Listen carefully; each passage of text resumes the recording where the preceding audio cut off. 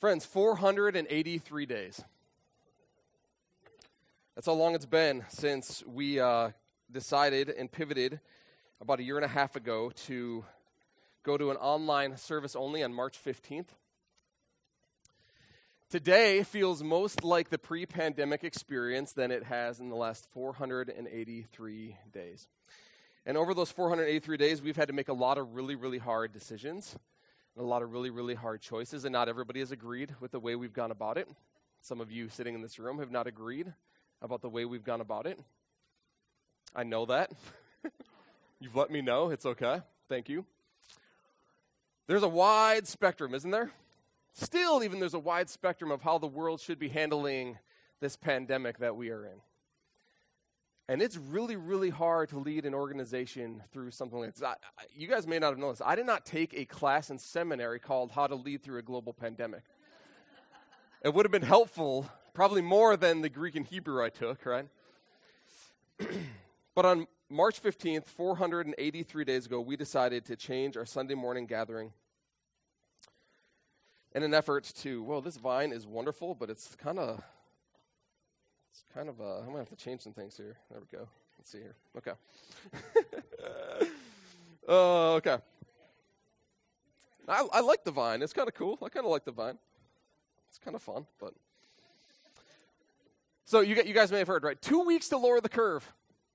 That's all we're going to do, 2 weeks to lower the curve. We'll be back by Easter, I said. 2 weeks to lower the curve. We had no idea how many changes would come, how many decisions we were going to have to make. And leading through this last year and a half with very strong opinions about politics and race and injustice, science and mask, and mitigations and social distancing and all, it has been taxing, it has been exhausting. And as the dust begins to settle, here's what ecclesiologists, now ecclesiologists are just, that's a fancy word of saying those people who study church, right? Church movements, how the church is doing in America and throughout the world.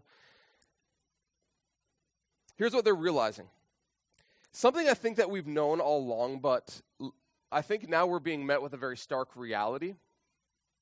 Most Christians choose their church out of personal preference, not corporate mission. This is not just, us who's realizing this is like worldwide. Ecclesiologists are realizing this is taking place. So let's just play a little game. You guys want to play a little game with me this morning? You okay with that? Okay.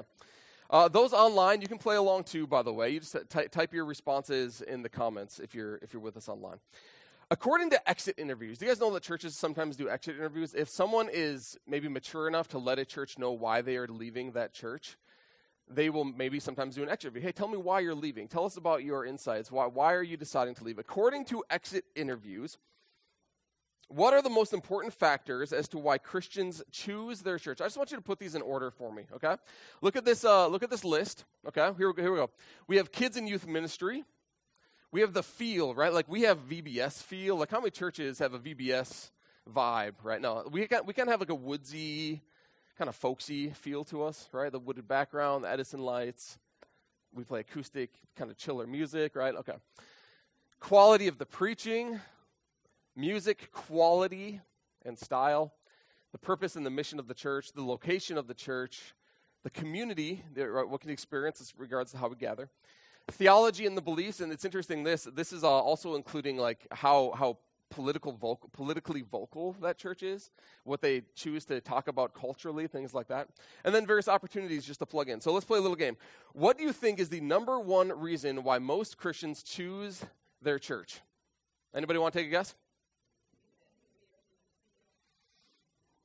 Haven't heard it yet. Preaching. Which puts an awful lot of pressure on what I do every Sunday morning. Preaching. I don't like what that preacher said. I don't like his style. I don't like that he's wearing flip-flops. I don't like that he wears VBS T-shirts. He's not wearing a suit and tie. I've talked about this, right? I've been to churches where I was told to leave because I wasn't dressed right. And I've preached at churches who told me I had to go home to get a colored shirt before I could come back and preach to their congregation. Theology and beliefs take number 2. Interesting, right? But they took these interviews during the pandemic, which I think is interesting because so many tensions about politics and race and injustice and everything rose to the surface. And so it wasn't so much that, hey, I don't like the fact that I agree completely theologically with my church. It's just that I don't like that they said something about that candidate, or they don't support that candidate outright, so something like that.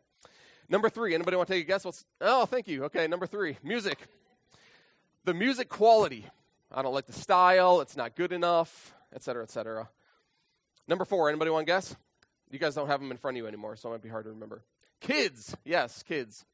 Kids and youth programs. There's nothing for my kid here. I don't like the way that they go about it. Number 5 is the feel. I love those LEDs. I want to go to a church with fog machines, right? I want to go to a church with an LED screen and fog machines. And Restoration, you don't have that, so I'm leaving, okay? And here's where it gets interesting, all right? Community. It's number 6. So far down, isn't it? Isn't that odd? Location makes sense, right? Location, I'm not going to go to church that's an hour away from me, right? I want to be a church in our community. That makes sense. Opportunities. There's nothing for me to get plugged into. And then last but not least, the purpose and the mission. So here's what I found fascinating about this study. It reveals that most Christians are least concerned with community, with getting plugged in, with the opportunities provided me, with the purpose and the mission. And really, more people are more concerned about personal preference. The preaching isn't my style. The music isn't my style. My. The kids' ministry doesn't suit my needs, et cetera, et cetera. And the reason most Christians don't care, right, about what the church is accomplishing, right, the community, the opportunities, the purpose, and the mission, why that's so far at the bottom. The reason most Christians don't care about what the church is accomplishing is because on average, and maybe you know this, right, this is a very generic statistic, 20% of church attenders don't partner in purpose and mission anyway. 80% of those who go to church consume their Sunday morning experience a couple times a month and call it good. So, of course, if you are in it for yourself, if you are coming to this place to consume a product, if you are coming to this place to say, hey, I want to be better at my life, that is all that I'm in it for, then, of course, if the preaching doesn't suit your needs, if the music doesn't suit your needs, then it doesn't matter. You're in it for you anyway. If you're in it for yourselves, if you have no intent of getting plugged in or of serving, if you don't believe that you are an integral part of accomplishing our mission, then personal preference will always take priority over purpose and mission, because in the end, you go to church for you. You do not go to church for others. You don't go to church for your neighbor. You don't go to church for your community at large. You do not go to church because you want to be part of something bigger than yourself. So let's just be honest, right? Studies show that most Christians go to church to consume a product, not to join a mission. Studies show that most Christians go to church to consume a product, not to join a mission. And as we crawl out of this global pandemic, what every pastor in the world is seeing is this fact becoming manifest in who their churches now are. Because when the product is taken away, but the mission remains, and my friends, it has remained, right? We have continued to be on mission as Restoration Church. In new and profound ways, we have continued to be on mission, even when the product had to shift. Even when this Sunday morning thing, this little sliver of what we do as Restoration Church had to shift to online, right? We continued on with our mission. We continued to preach the gospel. We continued to reach our community. We continued to be the church, even if this Sunday morning thing had to shift to an online experience only. But those who are committed to the mission have stuck around. And they've risen up to the new challenges. See, our reality is that we have no idea now who makes up the body of Restoration Church. It's just a fact, right? And most churches are in this same scenario. We just have no idea who is still with us. What we know is that some people have left. What we know is that some people have come. That's really all we know, which simply means the restoration that was in early 2020 is not the same restoration that we are going to experience in July 2021. Because the people make up the body, and the people have changed. For those of you who have come and have stayed with us, I believe that you have done so because you are more interested in the bottom part of that list, the purpose, the community, the opportunities, the mission, what we're about as a local church, than you are with the top half. I mean, my preaching is phenomenal. I know that, and that's what sticks you around, but like, I know it's not that good, right? I know there are better communicators out there. I know our music is really good, right? But like, there are professional music bands out there. There are ways that you can consume better products. But for those of you who have stuck around, you do so because you believe in what restoration is about. You believe what God is doing here to reach our community and to build you up to be like Christ. Amen? Yeah. You are here because you love this community. You love what God is doing here. And you want to grow with this community, and you want to help us be change agents within our community. You want to see this region change for the kingdom of God. And that's why I believe that you have stuck around. So thank you. I am excited to be on mission with you. And so today and the next 2 Sundays, we are going to begin a series titled Better Together. Mario is better with Luigi, isn't he? Like, individually, they're weaker. Even though you can usually only play one player at a time, like, they're better Okay, I'm going to stop there. All right. So here's another thing that ecclesiologists are recognizing as we move out of the pandemic. The online option is great. It serves our mission in reaching those who are far from Christ in really, really profound ways. It provides those who are traveling on Sunday. It provides those who have to be elsewhere, who work maybe on Sunday mornings or have to be in the office or have to be at the hospital or have to be somewhere else, right? It provides those people who do not have an opportunity to gather with us on Sunday an opportunity to do so. But ecclesiologists are also starting to realize that it also can be, not always, it's not universal, can be a crutch for the comfortable.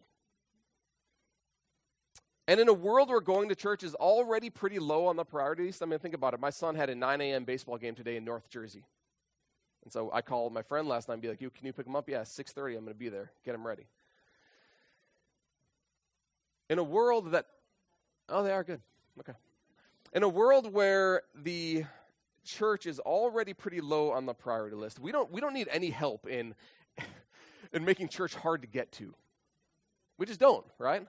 I mean, think of all the things. You got how many of you have ever had a birthday invitation for your kid on a Sunday morning? Show of hands here? Yeah, okay. How many of you have ever had to go to a sporting event on a Sunday morning? How many of you have ever chose to go to an Eagles tailgating on Sunday morning? Yeah, okay. You can be honest. That's all right. Right? We do not need any help in making church hard to get to on Sunday morning. The only incentive that I can really offer you as a communicator of the gospel is the gospel. It's community, inspiration, encouragement, the honor of worshiping the God who loves you and is for you. But for a lot of people, these just aren't enough. Because if church is just something you consume, then you do it when it's available, and you do it when it's convenient. But if churches is something that you consume, right, and you sing a couple songs together and you just half listen to the messages anyway, then what does it really matter what we offer you in the end? But if the church is a body on mission together, a church is the body on mission together, chasing after Christ together and accomplishing something of profound importance in our community, then the gathering, my friends, this thing that we do together is of most importance. And today and over the next 2 weeks, the 3-part series, we'll get to what the third one is going to be like in just a minute. Over the next 2 weeks, I want to explore 2 reasons why the author of Hebrews pleaded with his community to not give up meeting together as so many got into the habit of doing. A couple years ago, I was in a car accident. I shared the story a few weeks ago. A couple years ago, I was in a car accident. I was sitting in the left turn lane waiting to make a left turn when a van swerved into my lane and tore off the side of my car. After all the damage was assessed, the man who hit me got on the phone with his wife. And though I didn't hear all of what he said, I did hear that he complained about his van always drifting left. You guys ever experienced this before when your alignment is off in your vehicle and you just take your hand off the steering wheel and all of a sudden your car starts to swerve either left or maybe right? And in this case, he was like, hey, yeah, I took my hand off the wheel for just a brief second. Now, he didn't tell his wife that he was texting and driving, right? That's the reason why he took his hand off the wheel. But he took his hand off the wheel and his focus was on his phone and not the road. And he just swerved into my car. His van naturally swerved into destruction. His van naturally swerved into ruin. He gave up control. He stopped being intentional. and his van swerved into destruction. My friends, when we give up control, we do the same thing. When we're not intentional, when we stop being intentional about steering our lives towards Christ, did you know that your life will naturally swerve towards destruction?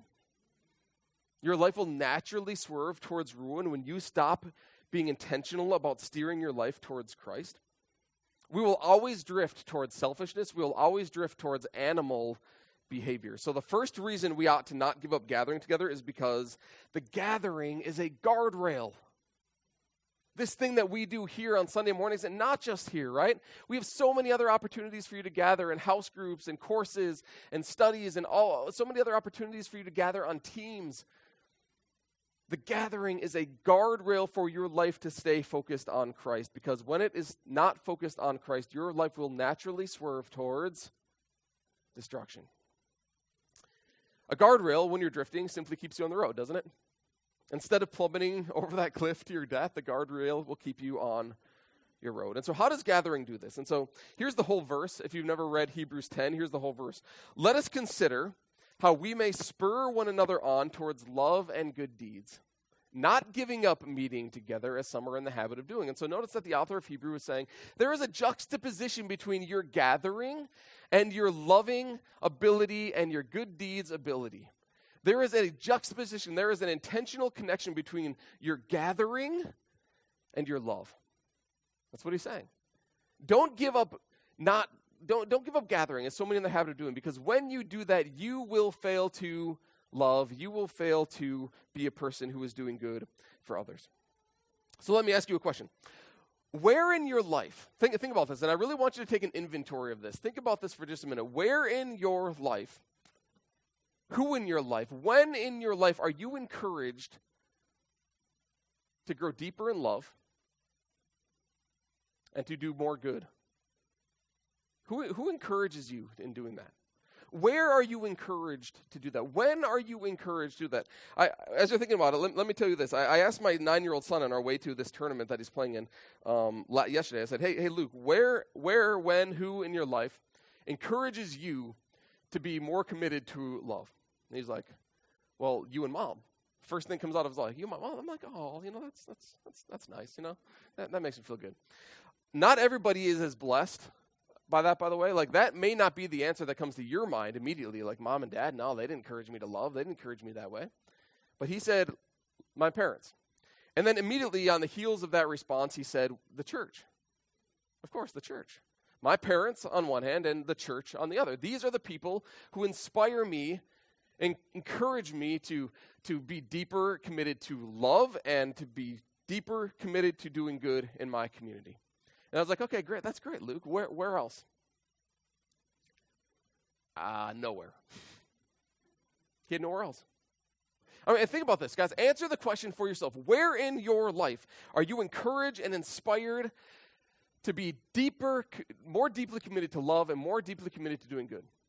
I guarantee you HBO Max isn't doing it for you. Guarantee you Netflix rarely does it, depending on what you watch for you. The baseball team whom our kids are a part of, right? We consider them like a second family, like a third family, right? Restoration is our family. They're another family. Like, they don't encourage us to do it. I doubt many of you could even say your places of work, like your coworkers, your boss. I doubt many of them even would say that they do it. Where are you encouraged, spurred on towards love and good deeds? I would hope that you would say the church. I would hope that would be your response, right? Because I doubt that there are many other places that do it for you. Is that true? There just aren't many communities, there aren't many people who are intentional about helping you become better at loving others and more committed to doing good. But why does it matter? Why does it matter? Well, here's the thing, my friends. Love is what sets us apart as humans. Think about this for just a minute. Love is what sets us apart as humans. It's interesting. If you read Genesis, you'll notice that both humanity and the animals are made from the same dirt. God breathes the same breath of life into both animals and humans, but he does something very unique to humanity that sets them apart from all the others. What does he do? He creates them in his own image. And all that means is that he pours his very essence, his very life, his very character, and his very self. He pours that into humanity to make them genuinely and uniquely human, set apart from all of the other animals in the world. We become human because we are like God. We are made in his image to be like God, to function like God. The God who John told us is love. In 1 John 4:8, God is love. He pours his very self into us. And he says, now run on this fuel. Run on the fuel of love. But we don't, right? And it doesn't take long to look at our own lives and to do a little inventory of our own lives to recognize that we don't do this very often. Because we have chosen self-prioritization, we have chosen self-centeredness, we have chosen self-reign at the expense of self-sacrificial, other-oriented love that does good for others. It's an intentional choice that humanity made to choose themselves over the love of God within them. Selfishness, in other words, is our default. We will always drift. If we stop being intentional about pursuing the God who is love, we will always drift towards selfishness. We'll always drift towards our own destruction. Our hearts will be steered towards selfishness. We will naturally choose the self and our wants and our own personal betterment above others if we are not intentional about steering our life towards Christ. We will have abandoned God's image and naturally resort back to animal-like behavior. We've all seen what this looks like, right? When two people are arguing at each other and bickering at each other, what do we call that? We call it catty. We're animals. We just bite each other and claw each other. We're like animals. And if we are not intentional about steering our life towards Christ, we will drift towards animal-like behavior. For some reason, when we're offended, the natural inclination is to offend back. And when we are hit, the natural inclination is to hit back. And for some reason, humility and peace and kindness and patience in the face of adversity is challenging. And that reason is because love is from God, and all love's expressions are divine abilities as gift given to God. But the animal in us is all about survival. And so we have a choice. Are we going to drift towards the animal? Or are we going to drift towards that instinctual, selfish protection? Or are we going to steer our lives intentionally towards Christ and his love? If you want to be intentionally steering your life in love, the way that God had designed you to be as a human being upon this planet, you have a few responsibilities. At every juncture, at every decision, at every step that you make, I want you to first pray, because love is a divine attribute. It is an ability that God has gifted us that is embedded within his own art and his own ability, and he gives it to us. Love is from God, John wrote. Love is from God. He gifts it to us as a gift that makes us human. And so we must pray that God would empower our love. And then when we pray, we must ask ourselves then the very simple question, what does love require of me? And because you laid that question in prayer, you will always then be inspired and spurred on by God's Spirit to follow through, to accomplishing it. First pray, and then ask, what does love require of me? And in those moments when the struggle to choose love is extraordinarily challenging, you guys have felt this, right? I do not think I can love this person in this moment. You guys have been there before? It might be your kid, it might be an ex, it might be an enemy, it might be somebody a coworker at work. When you feel like you can't do it, when there is no inspiration, when you struggle to do it, you need those that are around you who are also steering their life towards love and towards Christ to spur you on toward love. But where are you inspired to do this? Where do those people come from? When in your day full of work and stress and responsibility and commitment and people who are not on the same pursuit as you, when you go to work and you interact with your family who there is a lot of tension with, where in your day, who in your day is going to inspire you to love? Isn't it your fellow followers of Jesus who are also trying to steer their life into love? And if you're not in community with those people, if you're not gathering with those people, then when you find love so extraordinarily challenging, are you going to be able to be spurred on if you do not have those people consistently in your life? I mean, think for a minute why the author of Hebrews thought keeping his community together was so important. Right? They didn't have Facebook. They didn't have Twitter. They didn't have telephones or email to communicate and encourage one another, to spur one another on towards love and becoming the most genuinely human people possible. If you wanted to encourage your friend or talk to your friend, there are two ways that you could do it in the first century. You could write a letter. It's very expensive to do that in their day, by the way. Or you could gather in a home and encourage each other and prod each other and support each other and spur one another on towards love and good deeds.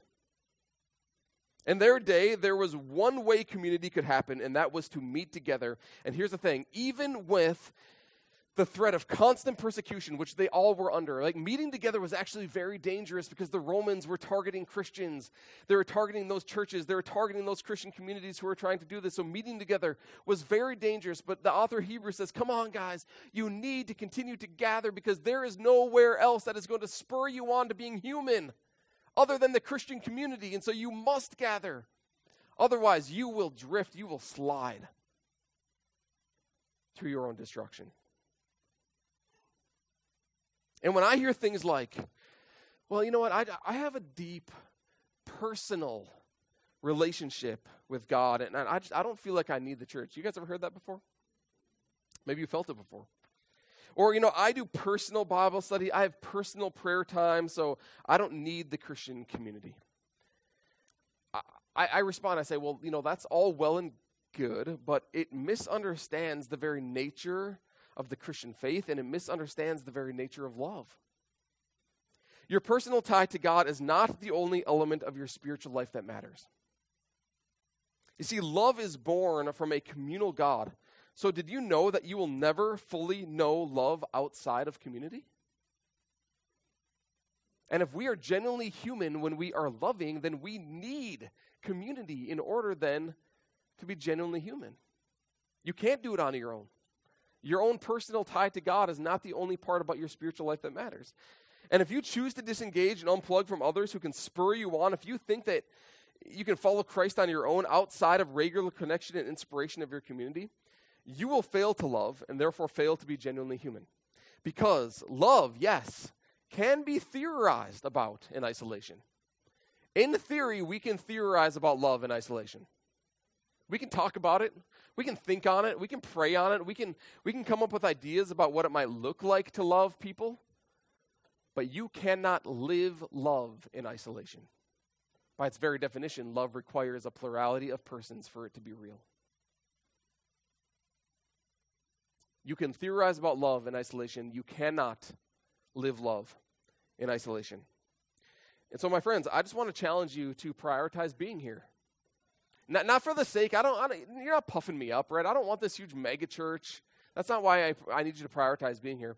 I want you to prioritize being here so that you can be spurred on towards love and good deeds, because I don't think there are many other places within our society, within our culture, that are going to do that for you. And that doesn't mean that your kids can't play travel sports, and that doesn't mean that you can't go on vacation, and that doesn't mean that you can't sleep in from time to time, right? That's not what I'm trying to say here. I'm just saying that you need to learn to make this place, and not just this place, our groups, our courses, our teams, all of the things that make us us. You need to prioritize this, because there are not many places within our community that are going to spur you on towards loving good deeds. There are not many people within our community who are going to encourage you to be genuinely human, except here. And so, friends, that's my challenge to you today, is to prioritize being here. Prioritize the gathering. And you might be thinking, okay, well, yeah, that's all well and good. One little tablespoon in my mouth a week on Sunday mornings, not what I need, right? I need more. I need more consistency. Well, I want to challenge you also this way. I'm going to invite the band forward. We're going to sing one final song. We got a couple minutes left. We're going to do this. If you have a smartphone and you can scan this QR code, right there. You should be able to do that. That's going to pop you up to a form. And this is just an interest form. Yeah, Sunday mornings are great. We love what we do Sunday mornings. We believe in what God is doing here Sunday mornings. There's one on the back wall, too, if that's easy for you guys. But if if you want to get into a smaller community, I was talking to a friend this week, and she was saying, I love Sunday mornings, yes, but it's the small community. It's the table conversations, right? It's the small group, it's the Bible study, it's the one-on-one conversations, mentoring opportunities, things like that are really the most transformative, and I believe that as well. And so this is just a form that's going to take you to an interest. Yeah, I'm interested in serving on a team because our teams aren't just like I show up on Sunday morning and do something, or I show up at an event and do something. We are a team. We're trying to become families. Teams, RC Kids, hospitality, our service into the community, all sorts of teams that we have. Beyond that, I have an interest in getting into a starting point or a course that we're offering maybe this fall. Or I want to get into a house group or a Bible study. That's all the form is. Yes, Sunday mornings are very, very important, but beyond Sunday mornings, I want to get plugged into a small group of people who are going to really know me and spur me on towards love and good deeds. I am so excited to be back with you, friends. Not that we've ever been gone, right? But this feels really, really good. And we need to continue to invite our friends, invite those who you haven't seen in a while to join you because online family, I love you, right? But isn't this just good, guys? Isn't it good to be here in person? Let the online community know how good it is, right? And friends, if you ever only stay online because that's what you're able to do, then that's okay if it's a conviction of your heart. But I want to challenge you to gather here because you will be spurred on towards love and good deeds in this place, and you won't be many other places in the world.